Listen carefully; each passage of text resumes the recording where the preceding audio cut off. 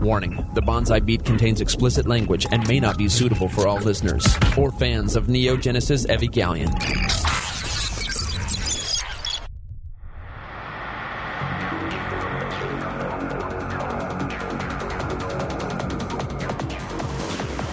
Several anime companies have gone bankrupt. 1,337 anime fans have been sued. All the while, the Bonsai Beat has been there to deliver you the latest in news, show reviews, and discussions from both the experienced and novice anime fans' point of view. And now, broadcasting from a deserted island so Funimation's lawyers can't find them, here are your hosts, Jello-kun and Zach. 未熟無情されど美しくあれ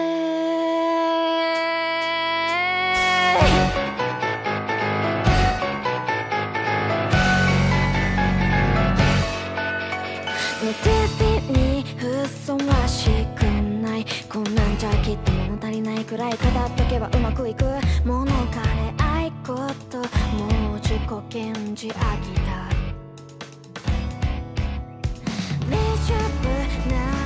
Hey everybody, welcome back to the Bonsai Beat. This is Jello-kun along with Zach. Hello everyone. How are you, Zach? I'm great. Doing well. It's nice to be recording again. I've been enjoying some anime this season, which I can't always say. So yeah, it's been good. Yeah, it's, we just did our top 5 anime of 2018. That's all good. And now we got new stuff. It seems like it never ends. There's always new stuff airing. It's almost like they planned it that way. I know how. It's conspiracy. Yeah, the NHK. Exactly. I was hoping you'd get it, and you did. Yes. Yep. But yeah, so, man, there is tons of new anime coming out. I guess we should just say, other than what are you reviewing today? I will be reviewing The Night is Young, Walk On Girl, or Walk About Girl, which is a movie Oh, that yeah. I watched a few days ago. Nice. Well, there you go. But let's get into winter 2019 anime. What are you watching? Well, first I'll say I'm excited about this one because it seemed like last season was mostly a continuation of things I already started watching. Yep. Which isn't all bad. I mean, the new Sword Art started, which I only mentioned because I actually think this is my favorite season. So far there hasn't been like a huge error. I know I might be jinxing it, but this is the first Sword Art where I'm like pretty on board with it. Wow. It's fun to watch week to week. It's the fantasy show it should be. It doesn't try to do weird story things. Kirito is still uninteresting, but that's fine, because there's other characters in it. He has like another guy character, Yujio, who is with him the entire time in this show, so that makes it more bearable. So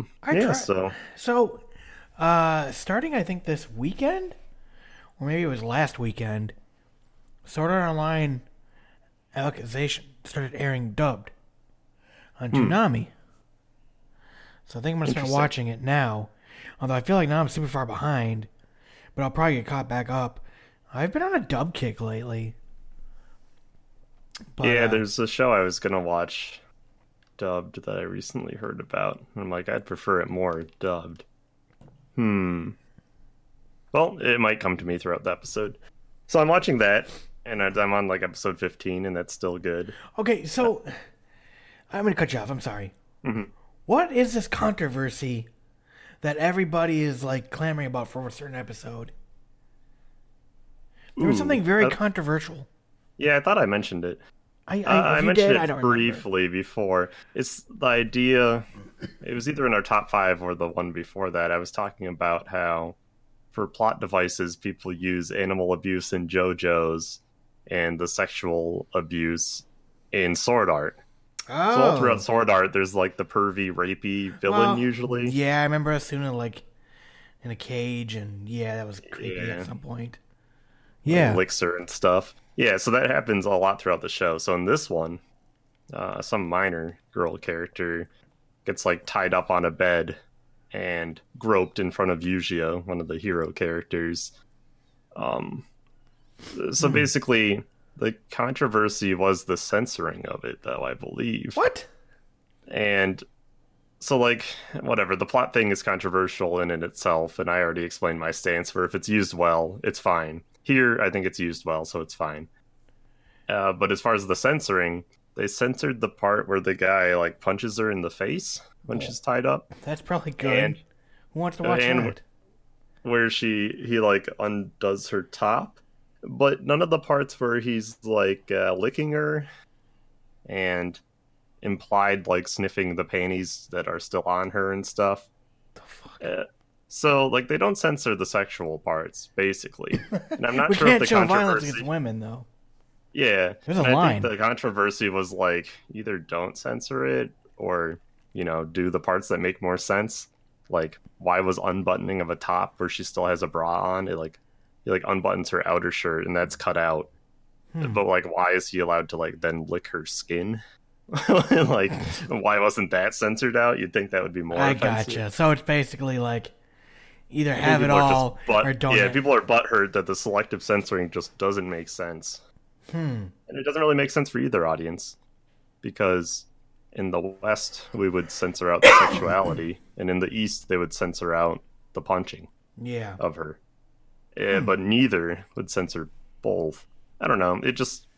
I mean, media in general shouldn't be censored, in my opinion, but if it is, then they should have went all the way, I think is the complaint. But it's really so minor. Like, I had to download both and watch them side by side to, like, tell what was even different. Mm-hmm. And the punch is very brief.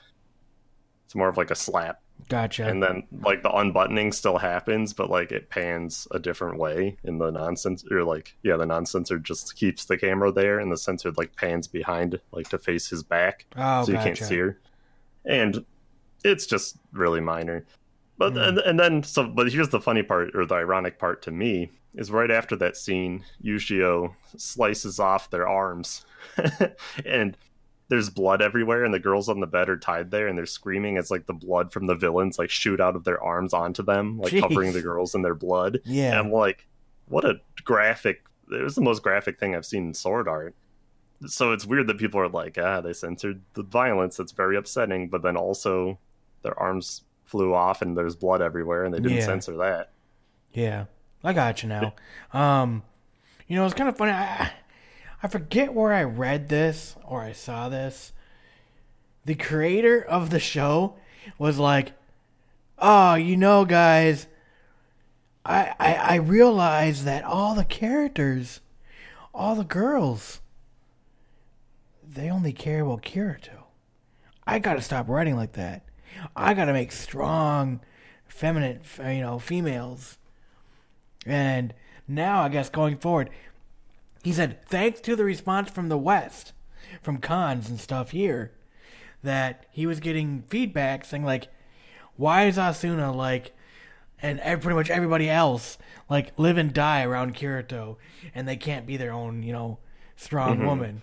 So now he's like, oh, good news, guys.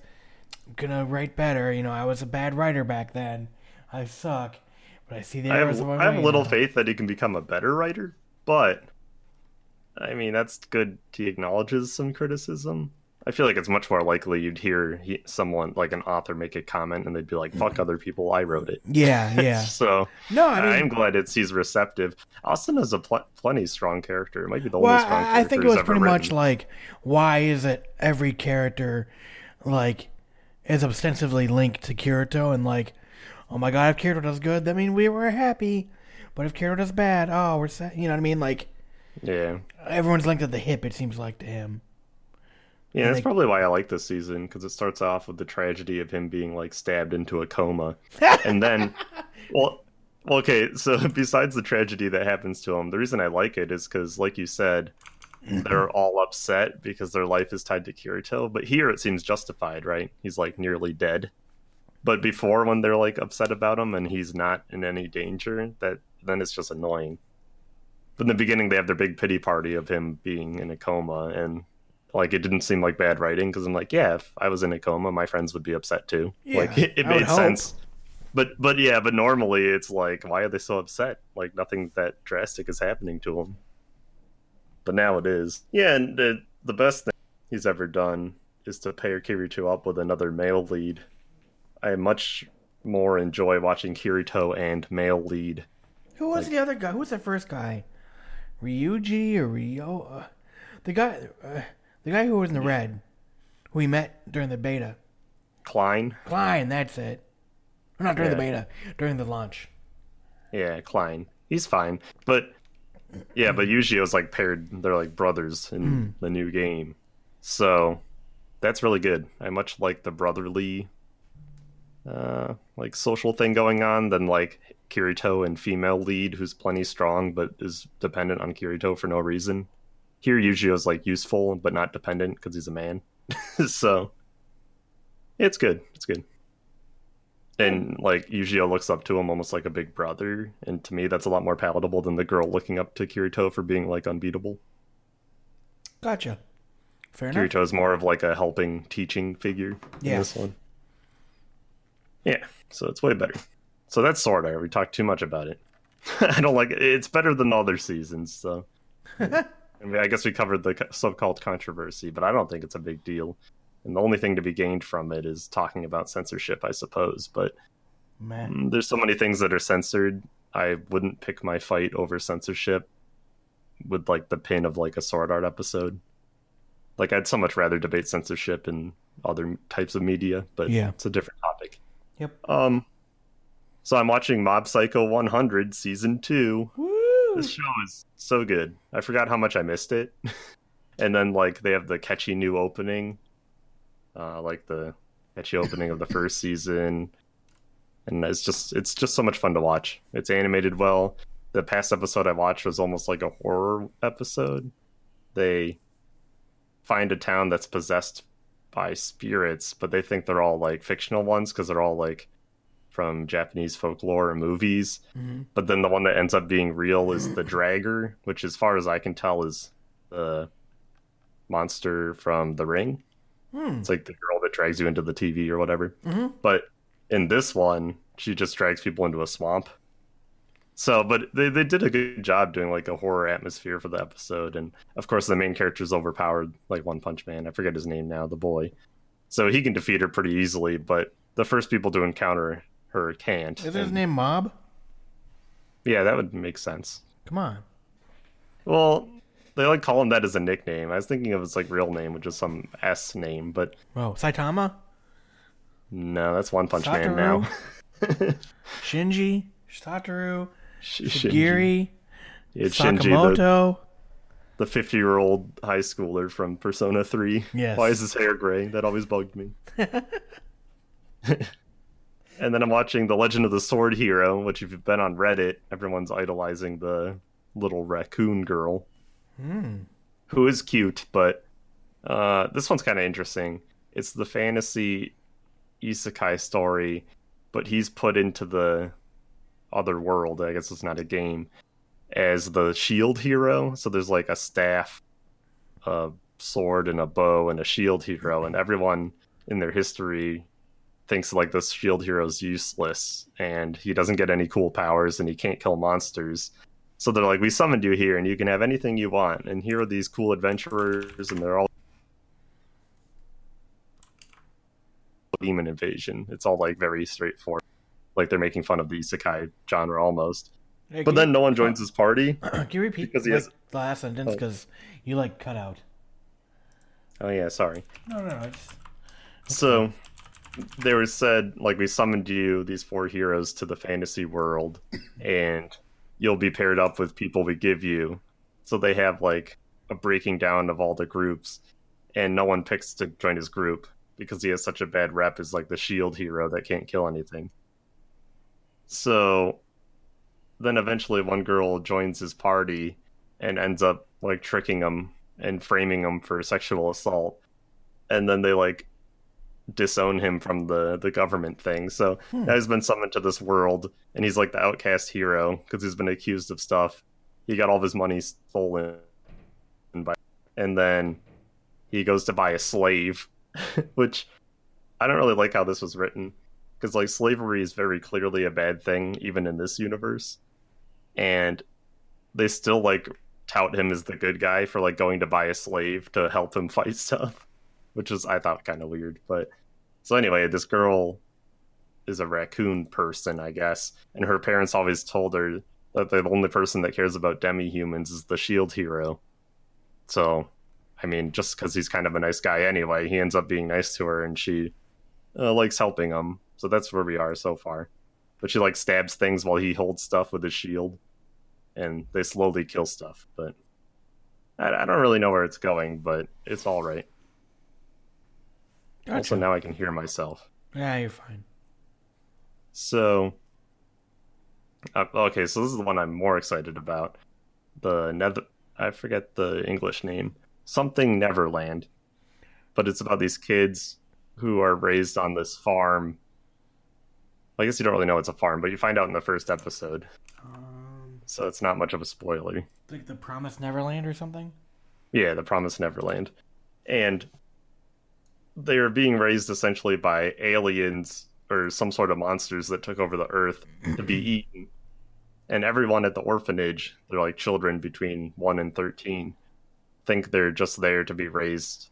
And then like they hear stories of people leaving and like going to a different place or like a city or being adopted. So no one really thinks it's suspicious. But then one day the two main characters follow their mom, their adoptive mom, to like the gate, and they see the aliens like take the little girl out of the truck and she's dead, and then they talk about eating her and stuff. So now they have to think of a way to escape, and it's kind of like a mystery horror show, but then half of it is them pretending they don't know so they're not killed for food. So they have to like blend in at the orphanage, take care of the other kids, deceive their adoptive mother who may not be human. And it's just really good. The main characters are great, and they're all like 12, I think. So they don't have much time before they're killed too. Gotcha. But they're also touted as like the most impressive students. So because apparently the tastiest part of the human is the brain, and the smartest ones sell for the most. So like they've been kept there because they keep getting 100% on their tests. But if they ever fail a test, they'll like be shipped out as food. So that's another cool element. Yeah, it's very good. I like it. Nice. And so far it's not like overly scary or dark. It's like a good mix. Like there's startling parts and intense like thriller parts. So I like it. Sounds interesting. Yeah, it's really good. That's probably my favorite that isn't just like a continuing show this season. Gotcha. And then I'm watching Kakiguri, which I'll let you talk about. I'm continuing JoJo, which I like much more than the last season. And So what's the name of this one? Because the last one was like Diamond is Unbreakable. This is like Desert Heat Mambo number 5. I forget the name of it. I can click it real quick. Prepare for the clacking. Oh, Golden Wind. That's it. Yeah, and this one's about Giorno Giovanna, So which is like the bastard son of Dio, who was the villain, but now... well, yeah, Dio's been dead for a long time, hasn't he? Right, but what happened... Because now they're what? Are they in the year 2000s yet? Because like I know a couple episodes back they were like in the 70s and 80s, and like this is like every generation of You're right. JoJo's and Dios. I think this one's like in the 90s. It takes place right after the last one I watched. But in Italy, so it's different characters. Do they chat using AOL? Well, so far it's all been in person. I don't Keyword. know if they've used a phone. Keyword JoJo's on AOL.com. Yeah, but his dream is to be a gangster. But really his dream is to undo the gang in Italy, because he thinks they're ruining Italy, and they are, because they're running drugs and killing people, so... Hey, you don't talk about the Contra Nostra. I don't know. Anyway. But it's weird because he's a good guy, but that's because he was born from Dio when Dio was a head on Jonathan's body. I don't know. It's very complicated. What the hell? Don't explain it. Okay, what the hell? God damn it, JoJo's. If you watch all of JoJo's, it makes sense. No, I get it. I watched the first half of the first season, and that's it. Right. So you saw them beat Dio, and then his body was in a coffin in the ocean. Well, when his body's in a coffin in the ocean, he attaches his head onto, like, Jonathan's body, so now he's evil. But if you were to have a kid, technically the lower half of him is Joestar. Okay. So is his sperm good? I don't know. Yeah, who knows? Anywho. Complicated questions. Yes. And then I'm watching another show I like that's like slice of life and short bursts of entertainment. The Kaguya-sama. Love is War. Love is War, yeah. Everyone's loving this show. It's really palatable because it's like 5-second segments. It reminds me of like Nisekoi without the big T's. It's like these two characters like each other, but instead of like playing dumb so the show goes on forever, their goal is to like trick the other one into confessing. Yeah. And they make good use of a narrator. Like, I love the hyping it up. narrator. Yeah, I watched the first episode and I felt like it was a lot like His and Her Circumstances, Karikano. Very much kind of like that, where you had the two really smart. They were the most. So in His and Her Circumstances, basically, the two main characters are the two smartest in the school, and they're always competing with each other and who gets first. They're also in the student council, and it's slightly different, but yeah, I kind of got a vibe of that where it's like similar, but then in this one, Karikano, the guy finds out what the girl's really like at home, where she's like a slob, and the only reason she is doing all the extra homework and looking pretty and all that is just she enjoys fooling everybody and kind of looking down on everybody like everyone's an idiot. Mm-hmm. You know, and she thinks she's like this master, like, you know, this master person of like, I've got everybody fooled. And then he finds out like Arma's like, oh hey, and she's like in pajamas and like lazy like tracksuit, and her hair's like messy, and it's awesome. If you haven't watched His and Her Circumstances, go freaking watch it. It's awesome. And watch what happens when a show runs out of money, and the last episode is done with nothing but popsicle sticks and paper cutouts of characters. Yeah, I just want to watch it to see that at the end. And then I'm pretty sure that's it, other than Kakegurui. Yeah, cool. Well, you're watching a lot. Yeah.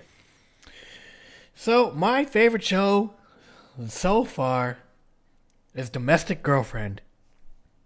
And I'm still not sure after episode 3. Because, man, it's got some good redeeming stuff. But, man, is it like... It's frustrating. So, I feel like the show wants to be realistic, but it's not. So, basically, the story is this kid, his name is Natsuo. He has a crush on his teacher, who is like 22 or something like that, only a couple years older than him. Mm-hmm. And he like wants to be with her. Well, he goes to a family, or like a friend, like him and his friend went out to some like karaoke place or some bullshit and met these girls, and one of the girls is like, yeah, this kind of sucks, I want to get out of here. And he's like, yeah, I kind of agree, let's go. And she's like, okay, well, we can go to my place.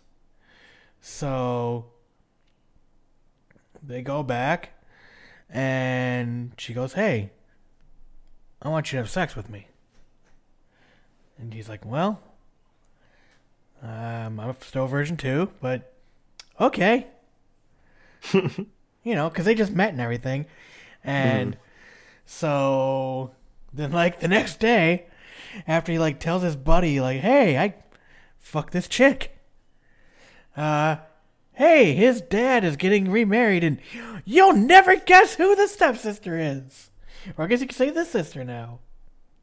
Well, I guess it's technically stepsister. Yeah. It's the teacher and the chick he fucked. Ah, that's her sister. So now they gotta be like, How could they ever go for something realistic? yes. With So that coincidence. the reality of it is his dad, like his mother died like when he was young, and his dad had been like grieving, and he'd met this girl, like this woman, and he didn't say anything to his son about it. He was kind of seeing her on the side because he didn't want to like. This is what I like about the show. Is this show actually has fucking parents that give a fuck about their kid and their feelings to the point where it's over the top. So like he basically said like, yeah, I've been dating this girl. We really like each other, and we want to get married, and they're moving in next. We're getting married next week, and they're moving in soon, and that's when he meets the girls. And it's kind of cool at first because he's like, oh fuck, oh fuck, oh fuck. My teacher is now my stepsister, and oh my god, that girl I just fucked. You know, he's like, how can I be around her? It's gonna be so awkward. And she's like, that never fucking happened. Don't you dare bring it up. That never happened. Fuck off. You know?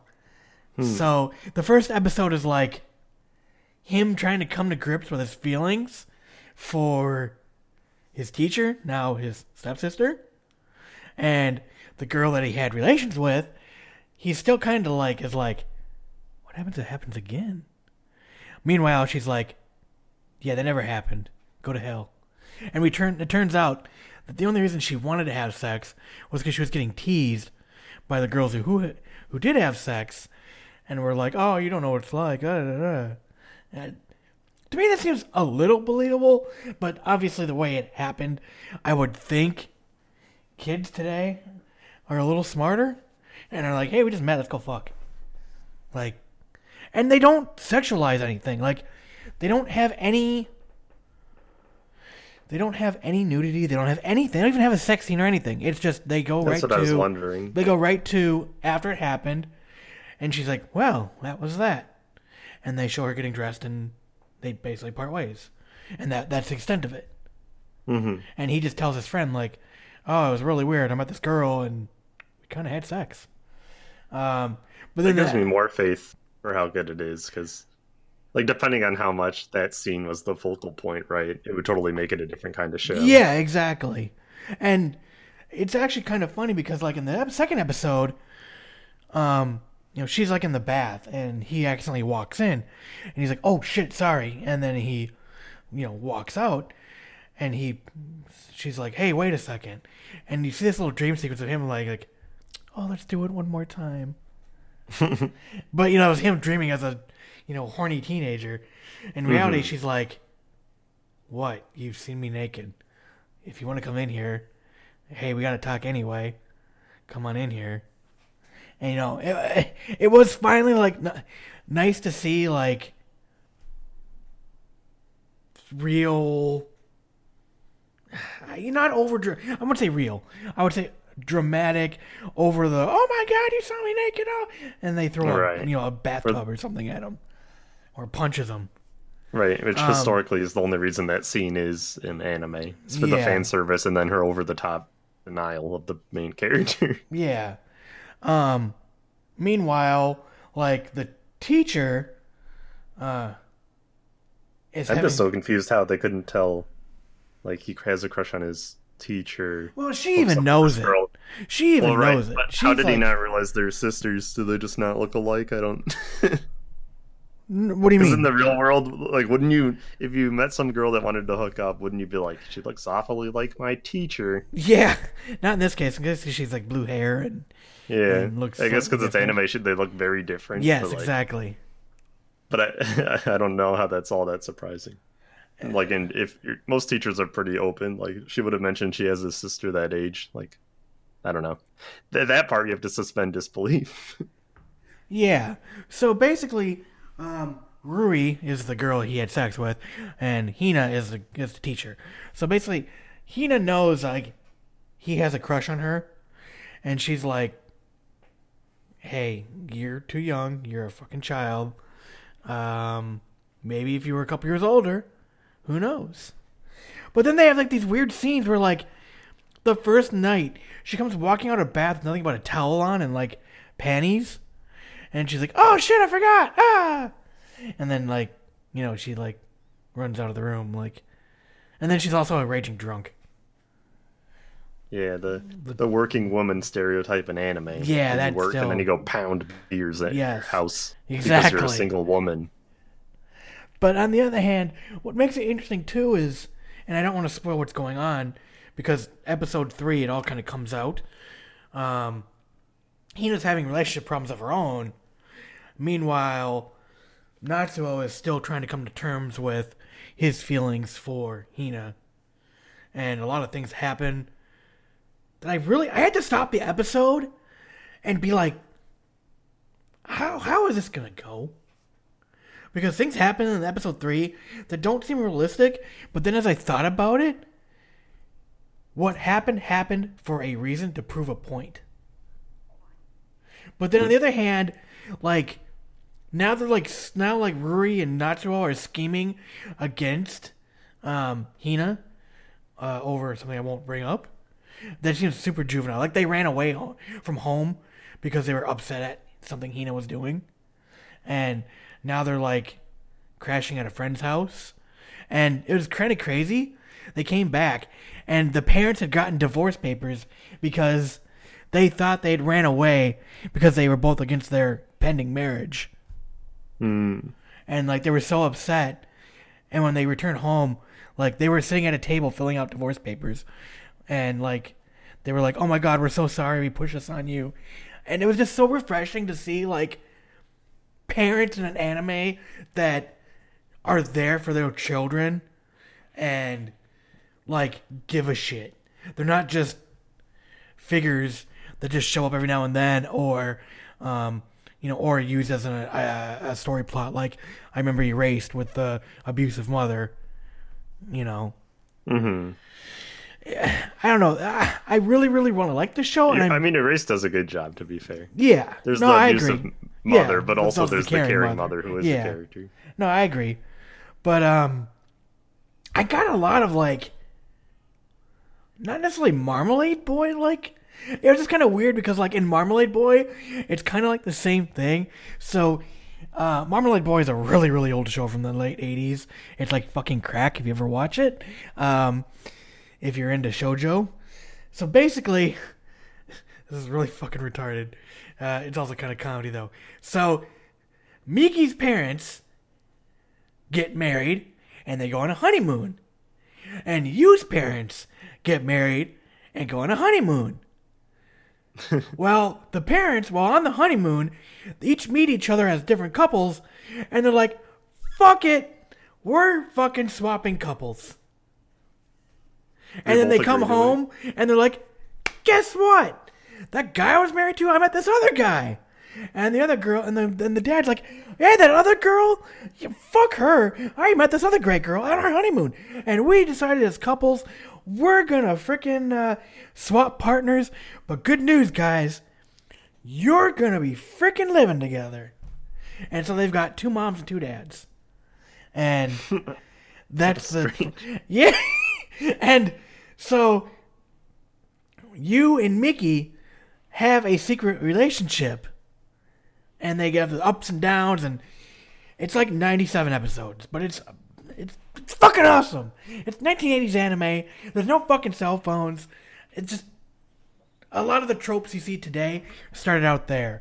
Like, oh, I misunderstood what you meant because I didn't hear the full conversation, and I went off the board and thought these terrible things, and I told these people, and everyone hates you. Oh, I'm such an idiot. Those tropes, yeah, like those tropes, I think started in a show like Marmalade Boy. But point being is, I felt like this, where it's like, hey, I met this girl, and now we're getting married next week, and I guess what, we're gonna move in together, and you got 2 new sisters, motherfucker. Don't fuck them. This isn't Kiss XS, where the dad is like, hey, go fuck your stepsisters, or you're not a man. What the fuck's wrong with you? It's funny because they have the same name, too. One of the girls in Kiss X6, I'm pretty sure is named Ruri. Oh, God. Motherfucker, now I got... God damn it, I think you're right. All I remember from Kiss X Sis is It's the same show. The lipstick scene.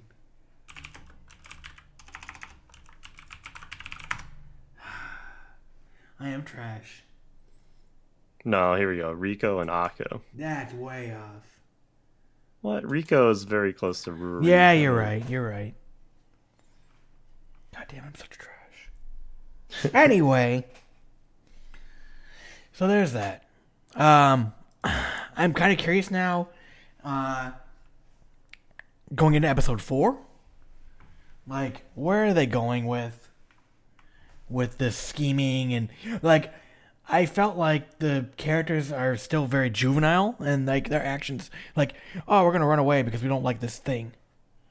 You know, like, okay, good. They're grounded in like, they still make dumbass, childish mistakes because they're still children at the end of the day. You know, but the teacher is dealing with grown-up type things that she doesn't want to share, and Natsuo thinks he's a man, he fucking knows everything, but then he finds out some stuff and confronts Hina, and she's like, you don't fucking know anything. You're a child. And yeah, it's just, I don't know. I don't know. That sounds good to me. It's interesting. It's redeeming that like the adult characters have a place in the story. Because... And they're kind of silly. Like the father is like super over dramatic, like crying, and like they do have like some serious stuff, but they also know like when to bust it up and like throw some funny stuff in there. But at the end of the day, like the parents love their children and want the best for their child or children, and will break up their own. I mean, damn, who does that? You know, obviously a very loving, and you know, it was just because they ran away for a couple days. Yeah, I'd give it a shot. I like drama. You definitely gotta like, especially for like people that do it in a refreshing way, like Scum's Wish. Yeah. I guess, yeah. Like, I mean, I like romance drama with like real issues instead of just relationship issues. Yeah, and this isn't I like my characters to have something they're like struggling with outside of the relationship. Yeah, and I kind of struggle to see like where it's going because the promotional art makes it look like both sisters are like into the main character Natsuo. But that's not true. This is why I don't know where it's going. Like, I hope, like, part of me hopes, like, he finds someone else. Because it is kind of weird. Because, like,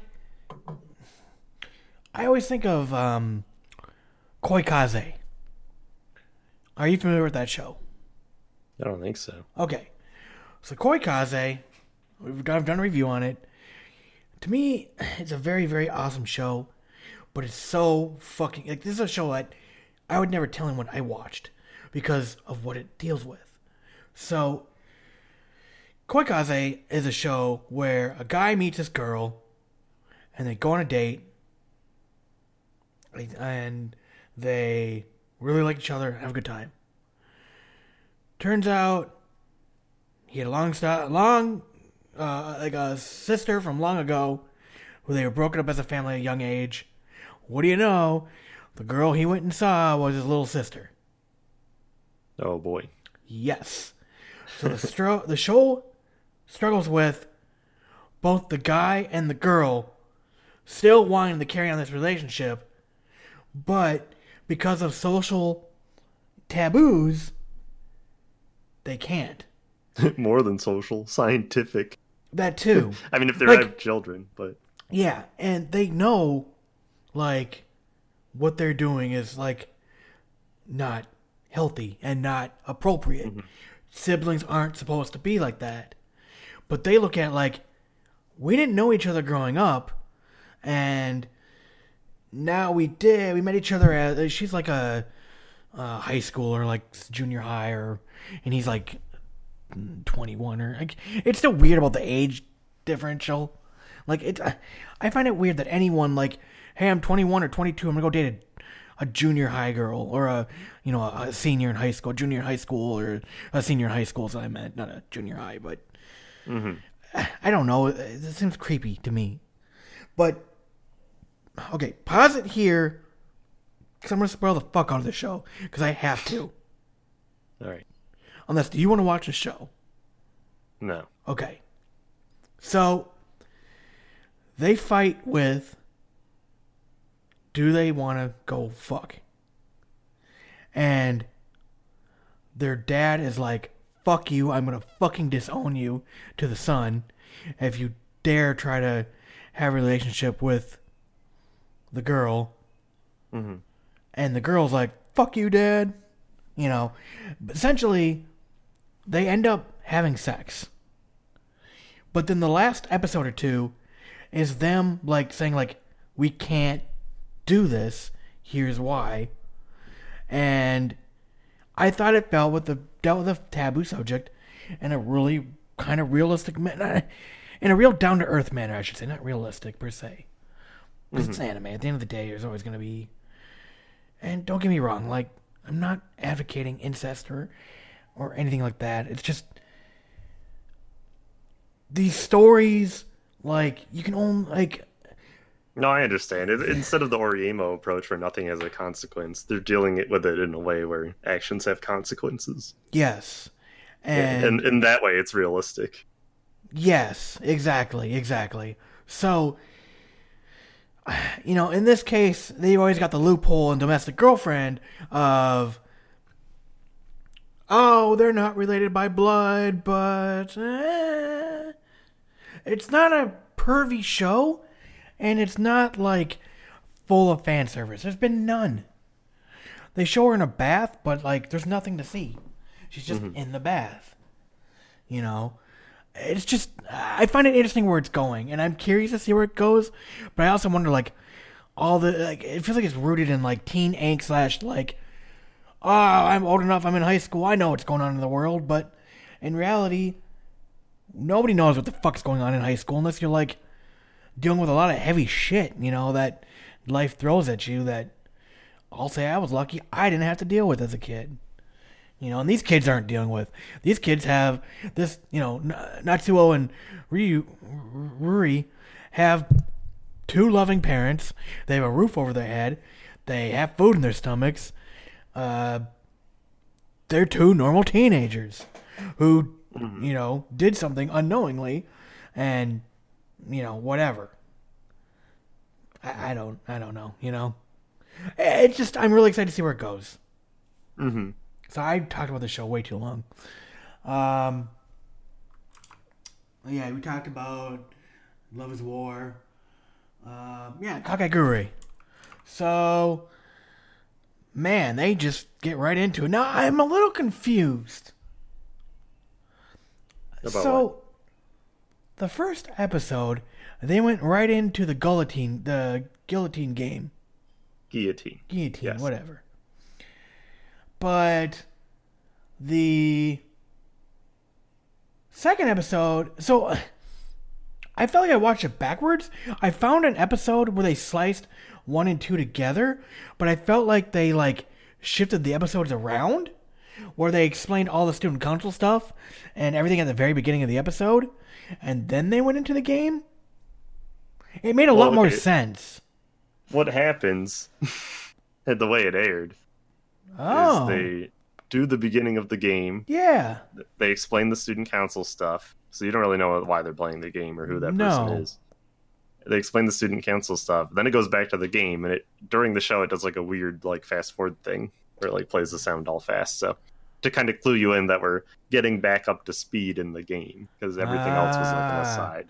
Okay, because I watched one where they like flipped everything kind of around, where it was like trying to like adjust for how the director decided to do it, which was out of order. I don't know if they just out of order was fine. I liked it. To me, it was confusing as fuck. But it's just the game, rewind, explanation, the game again. Yeah, no, I get it now. Yeah, I get it. But as I was getting into it, I'm like I almost thought, like, I was like, episode 2 started, and they're like, hey, we need student council changes, and blah, blah, blah, blah, blah. I'm like, they were just playing a game. Yeah, you see the main character jump on you, or they're, like, all in the classroom, and you're like, why are they in the classroom? Shouldn't they be in the game room? Yeah. Who won the game? I mean, that didn't confuse me. I knew what they were doing the whole time, but I could see how it could. Yeah. But then episode 3 is where it gets back to like why I love the show. First 2 episodes are kind of eh. Yeah. But I love Mary's character, so. Have I watched episode 3? Yes, I have. Okay, yes. Yeah. Okay, I remember now. Yes. So, we are quickly thrown back into the world of Kakegurui, where gambling is awesome, and Jimbom, god damn, what's her name? It's like Jabami or something. Yeah, it's weird. Jabami is still like it's awesome because like the girl in the puppy dog pajamas, the little girl who eats all the candy, the student council girl. Like I always wonder if they're like in the cahoots. Well, right, because the whole first season you see her on the phone and they never explains like who she's talking to. Yeah. So like she clearly knows more. We just don't know why yet. But yeah, I don't know. I get frustrated though, and it's the same with the season 1, where Jamambe is always like, "Oh, I know the secret and I figured it out," and "Oh, aren't you stupid?" It's like, "Fuck, can't you just play the game? For fuck's sake."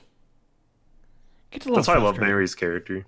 She wins more straightforward, and also she like is much more about making a fool of the main character, who is the insert for the audience watching. I think it's genius writing to have him as a character because, like, the things he feels is what you should feel as. Yeah, no, I agree. He's like, what "Oh my the god, fuck is going on?" Yeah, pretty much. And I mean, he's like, "These people are insane. Fuck Yeah. them for liking gambling so much." they want to. Yeah, exactly. Why are they Yeah, gambling he's so much? He's a great character. And then they're gonna lose their fingers. Mm-hmm. Like your fingers are important in life. Yeah, but I'm excited for like Mary's role in the show. She's a cool character. I'm kind of sick of seeing Jabami eat everyone. I guess some people they like always call her Yumiko, which is her like first name. Yeah. But then in the subtitles they always use like her family name, which is important in this season because like they're having a battle for the student council president. Yeah. And they all come from like the same branch family. Yep. Yeah. They sure do. But I'm just going to call her Yumiko because that's like what they actually say vocally.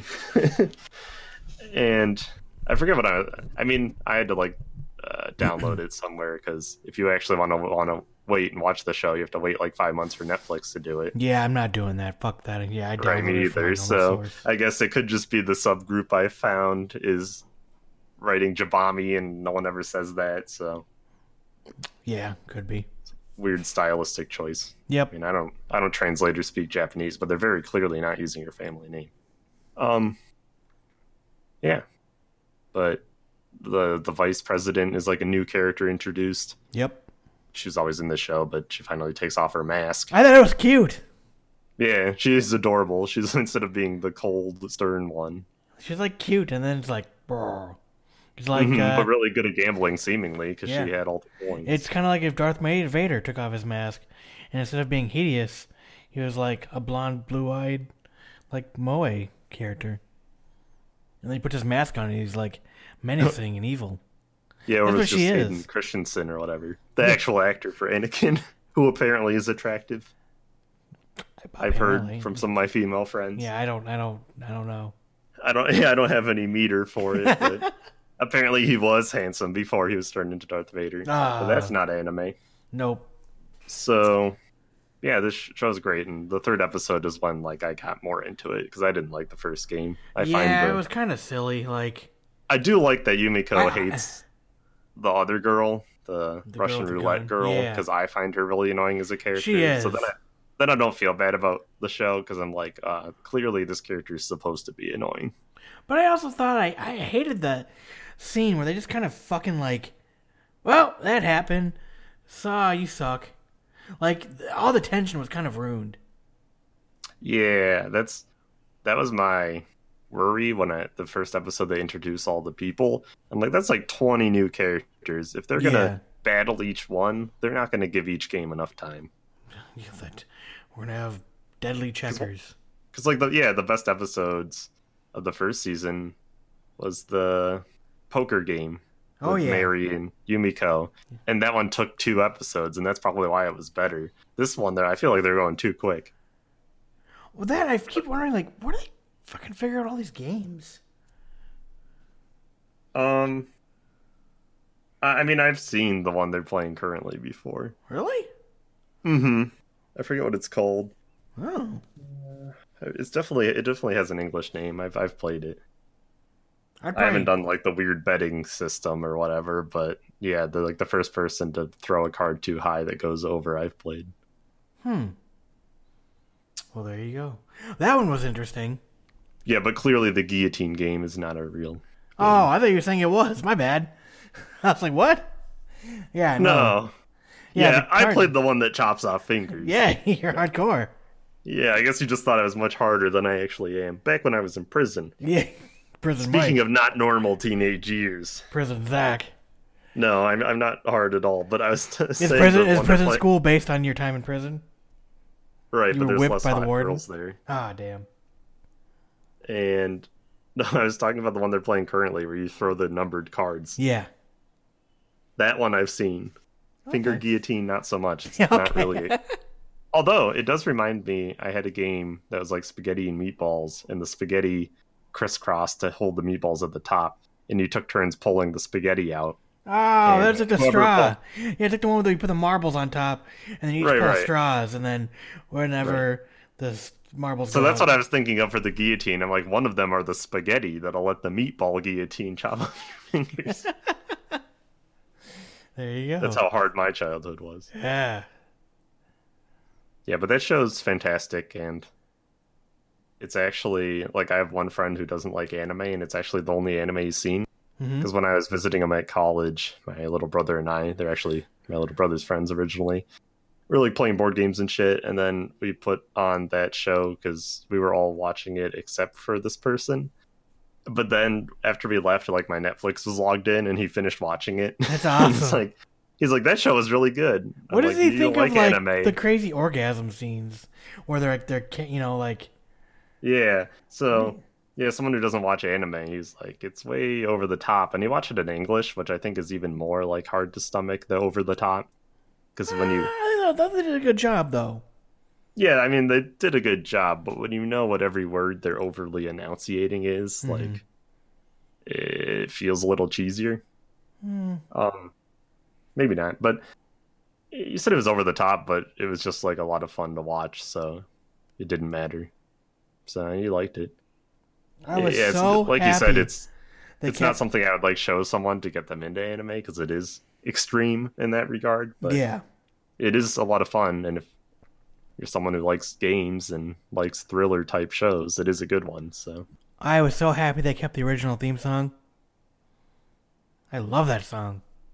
the original theme song. Yeah, for the opening. Oh, they didn't.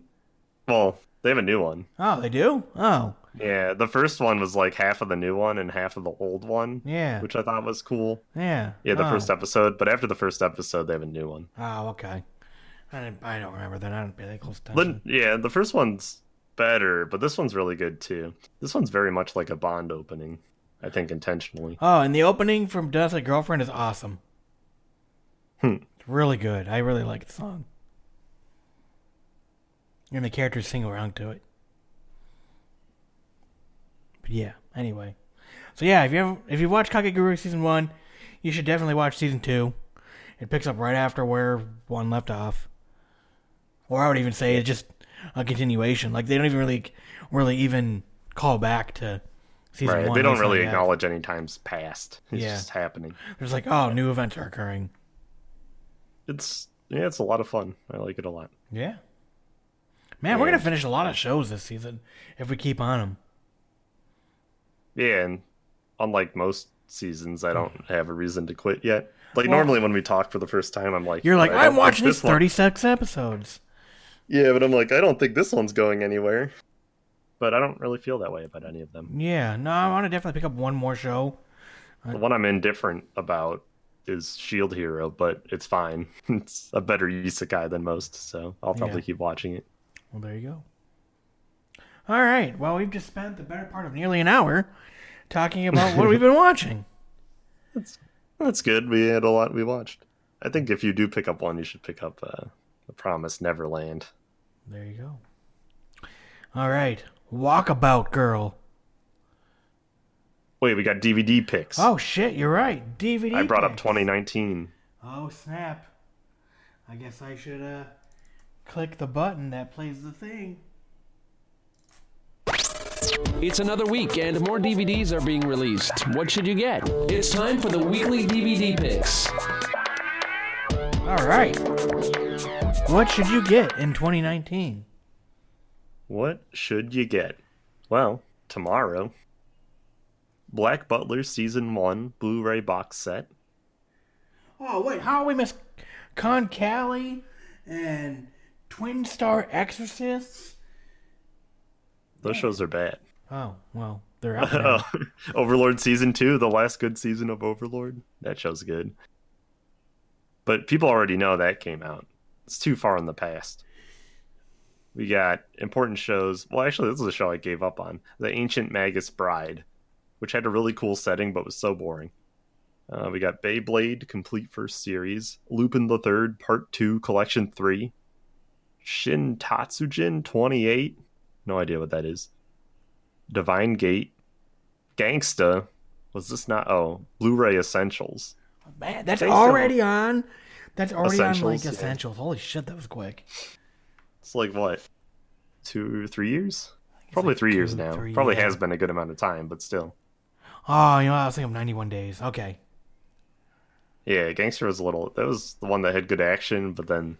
Yeah, it had the painted deaf its guy. plot into a corner. Yeah. Yeah. Go back, listen to our Sadly, review. it can't go anywhere. Oh, and then The Night is Short, Walk On Girl, Blu-ray DVD. Oh.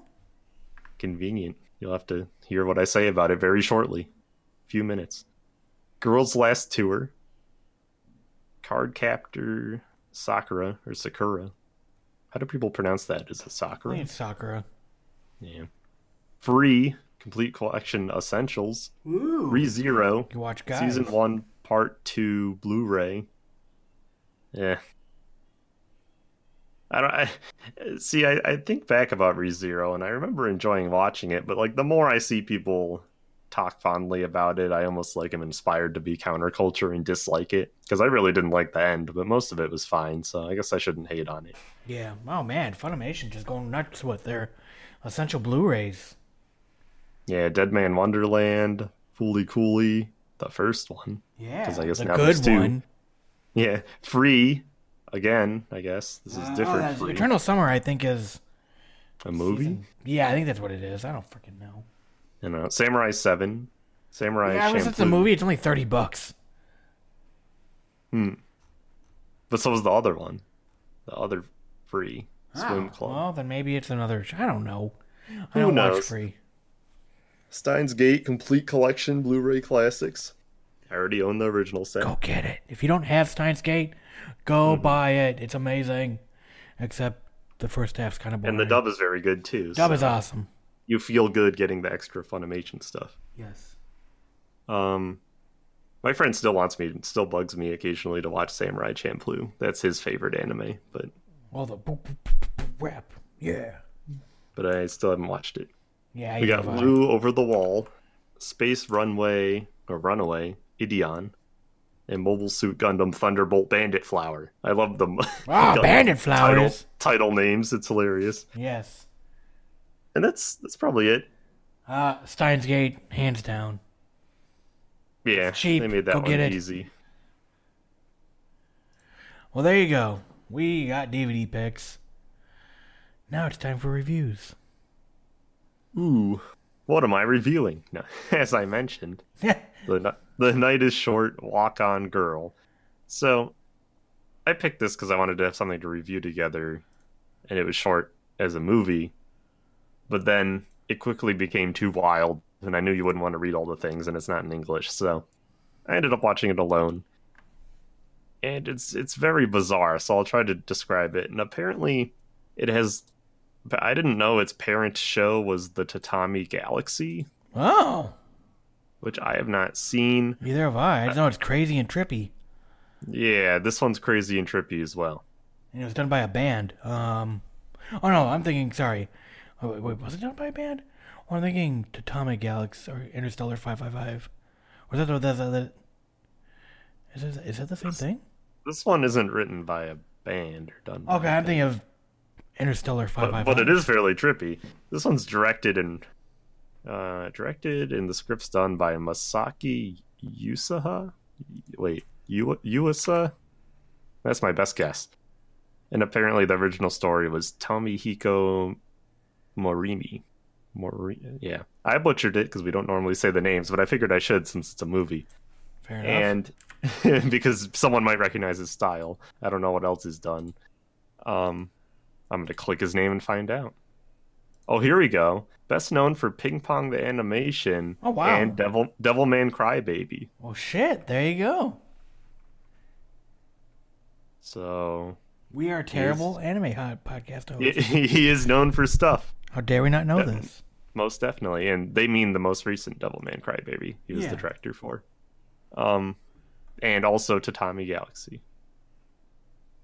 Interesting. There you go. Okay, so let me try to explain it, because it is extreme.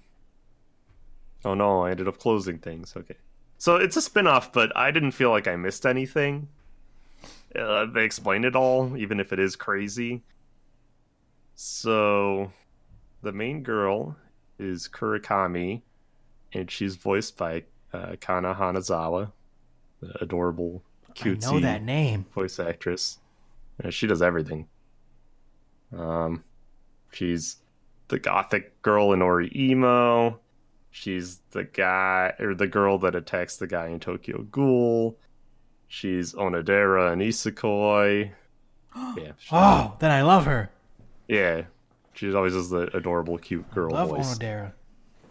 And so it's about this girl who's college age, and she's walking around the streets of Kyoto. And the animation is unlike something I've seen before. I don't really know how to describe it.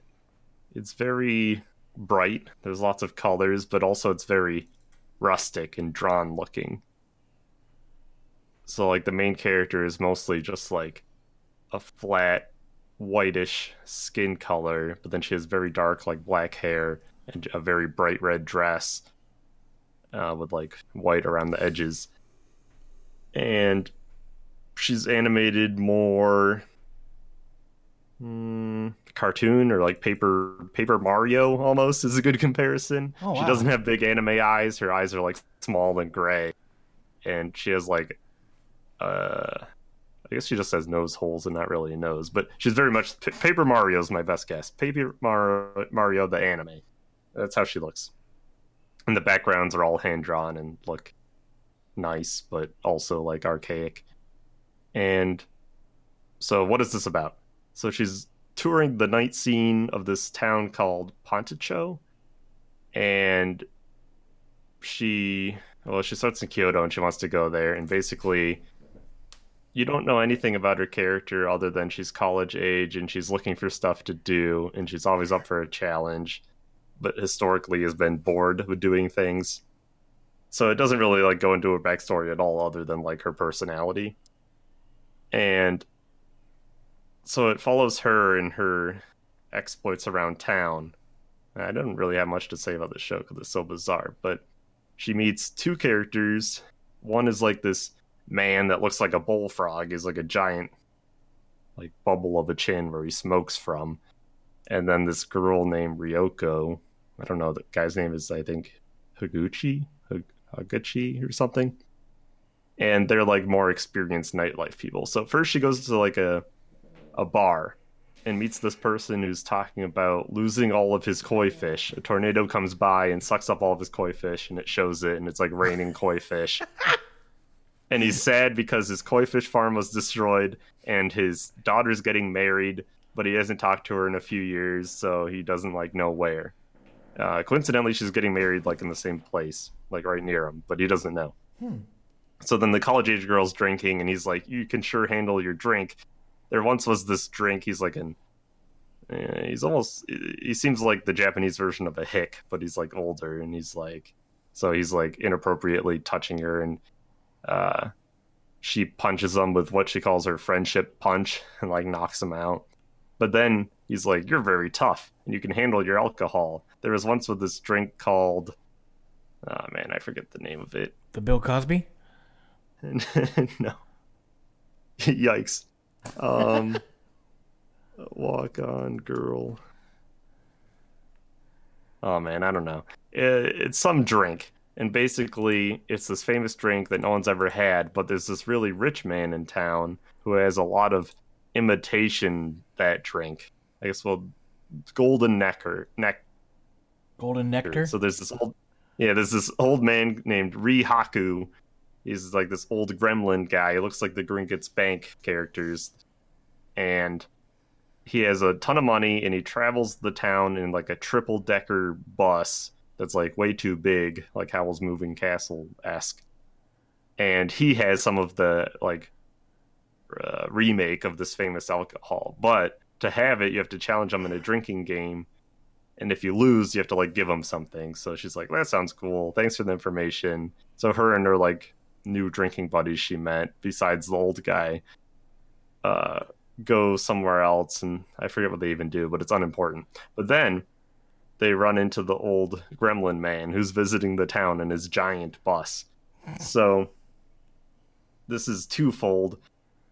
One, they have to beat him in a drinking game because it has something to do with the old guy's daughter's wedding. Like, she can't get some wedding gift from him unless he wins it back, because I think he lost at gambling originally. Mm-hmm. And so the girl wants to do it because of that, and also because she wants to try the drink, which is what the drinking contest is based around, is that famous drink they get to drink till one gives up. So she beats him, and nothing's really said about any of the characters. Like, she wins, but they're never like, she won because X. This show's very much about like how the characters feel. So it's like, she won because she felt powerful and couldn't be beaten, and she was having a good time. And he lost because he's old and wasn't having a good time. Like, there's two major themes in the show. One is time and how you perceive it at different stages of your life.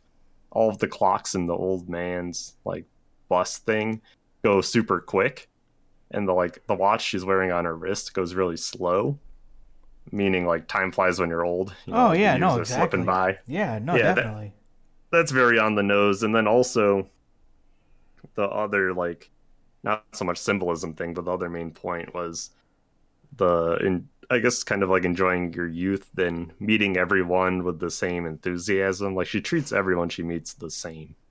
Like, that's how she got to talk to like the drunk and the friends she met and such. I think the other big point is like, approach everyone you meet because they might be really interesting, and don't back down from a challenge. So like, it has big movie themes, I guess you could say.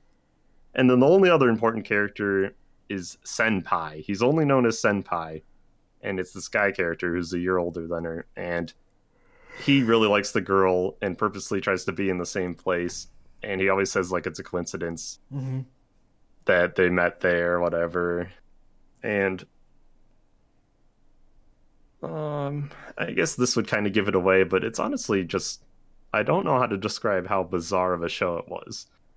Like, for example, while all of this is going on, it's only an hour and a half.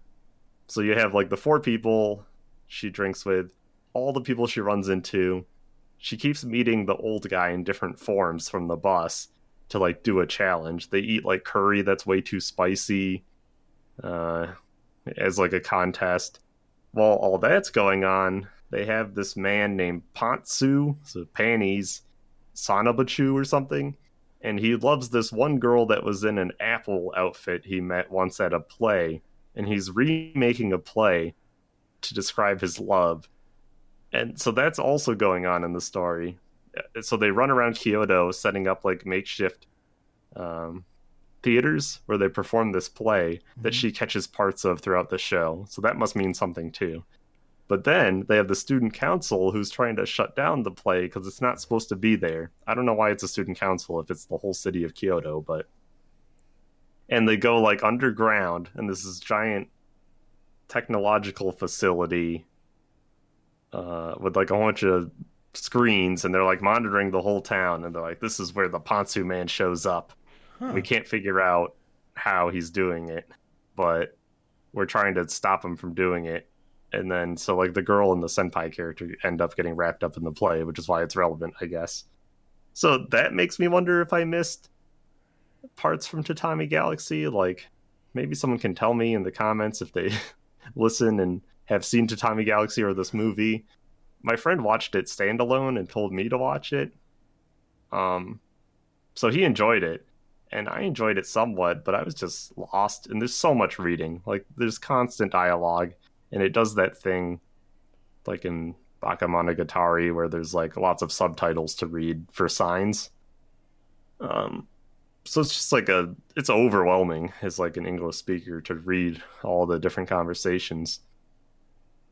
And while it's like very colorful and the animation's really cool, and I really like the main girl character and her attitude, there's honestly just too much going on in an hour and a half. And I don't know like who it's marketed towards. It's like very clearly not a kids movie because it's just way too much going on. And like some of the themes are more adult.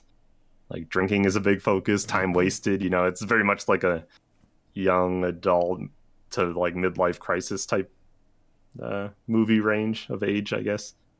Gotcha. So it was overwhelming, and I enjoyed it. I gave it a 7, but like unless you've seen it or parts of it, I don't know how to describe. Like just so much is going on. Like an example scene will be she made it to the book sale, and there's this ghost of the book sale, or spirit, they don't call him ghosts, I guess, in Japan. Spirit of the book sale.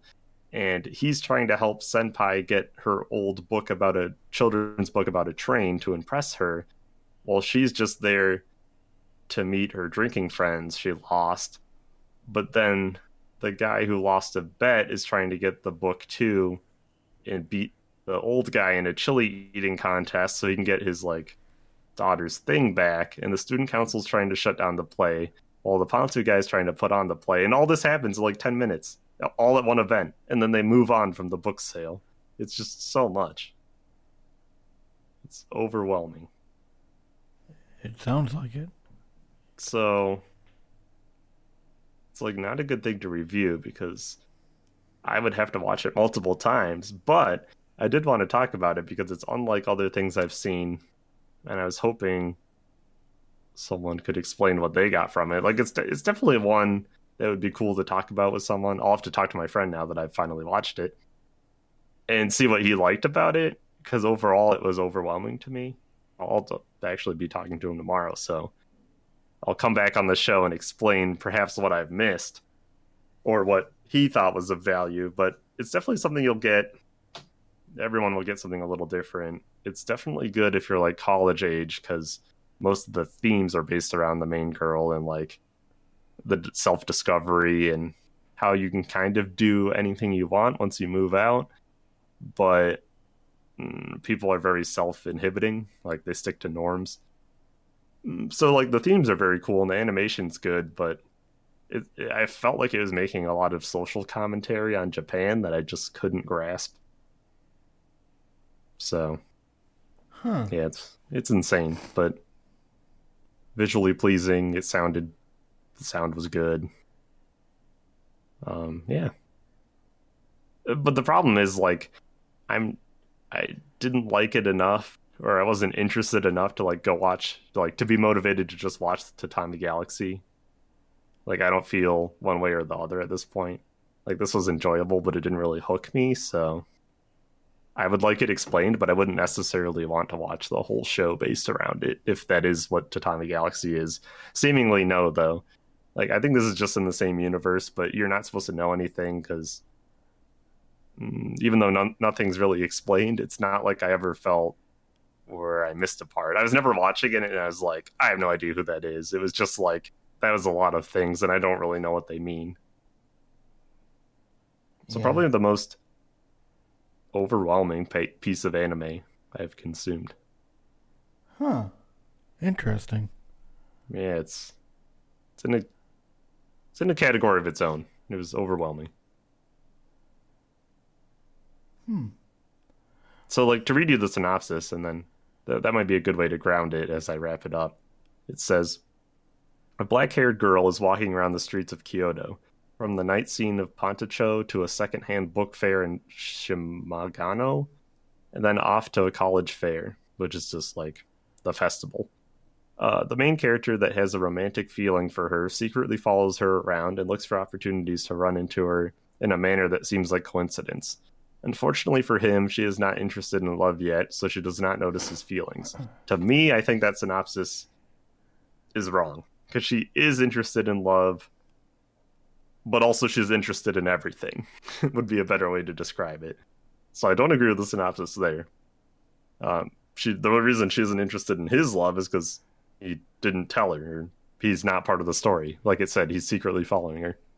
What waits these two characters, it says waits instead of awaits, are crazy incidents, that's true, caused by individuals such as a person who introduces himself as a Japanese mythical creature Tengu, the god of secondhand book or moneylender in a 3-story vehicle.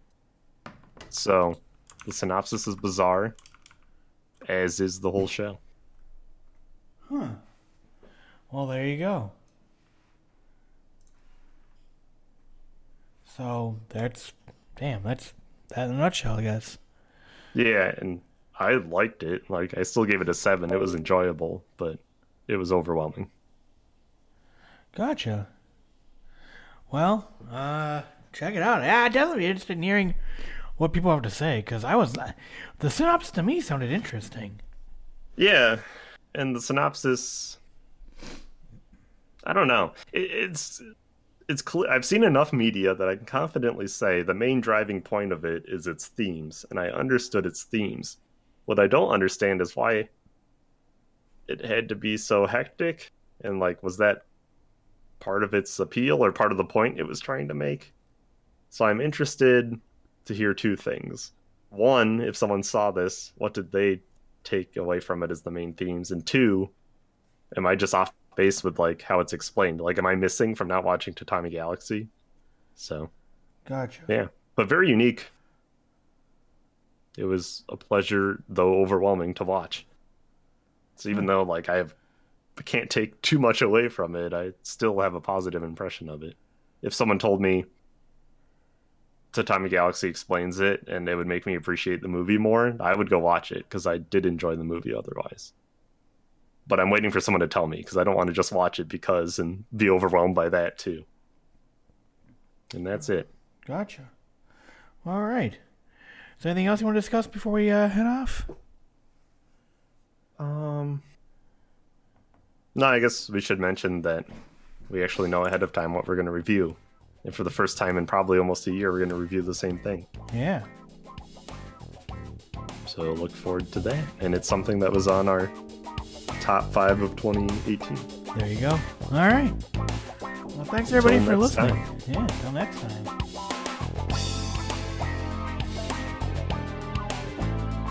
This has been the Bonsai Beat Podcast. If you have any feedback, head over to bonsaibeat.com and leave a comment on the show notes for this episode.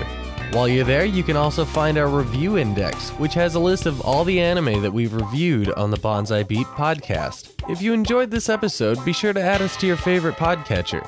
You can find links to do that on our website. Otherwise, we're also on iTunes and Stitcher Radio if that's easier for you. Once again, this is the Bonsai Beat Podcast. Thank you for listening. And if you have any other questions or comments, you can send them to bonsaibeat@gmail.com.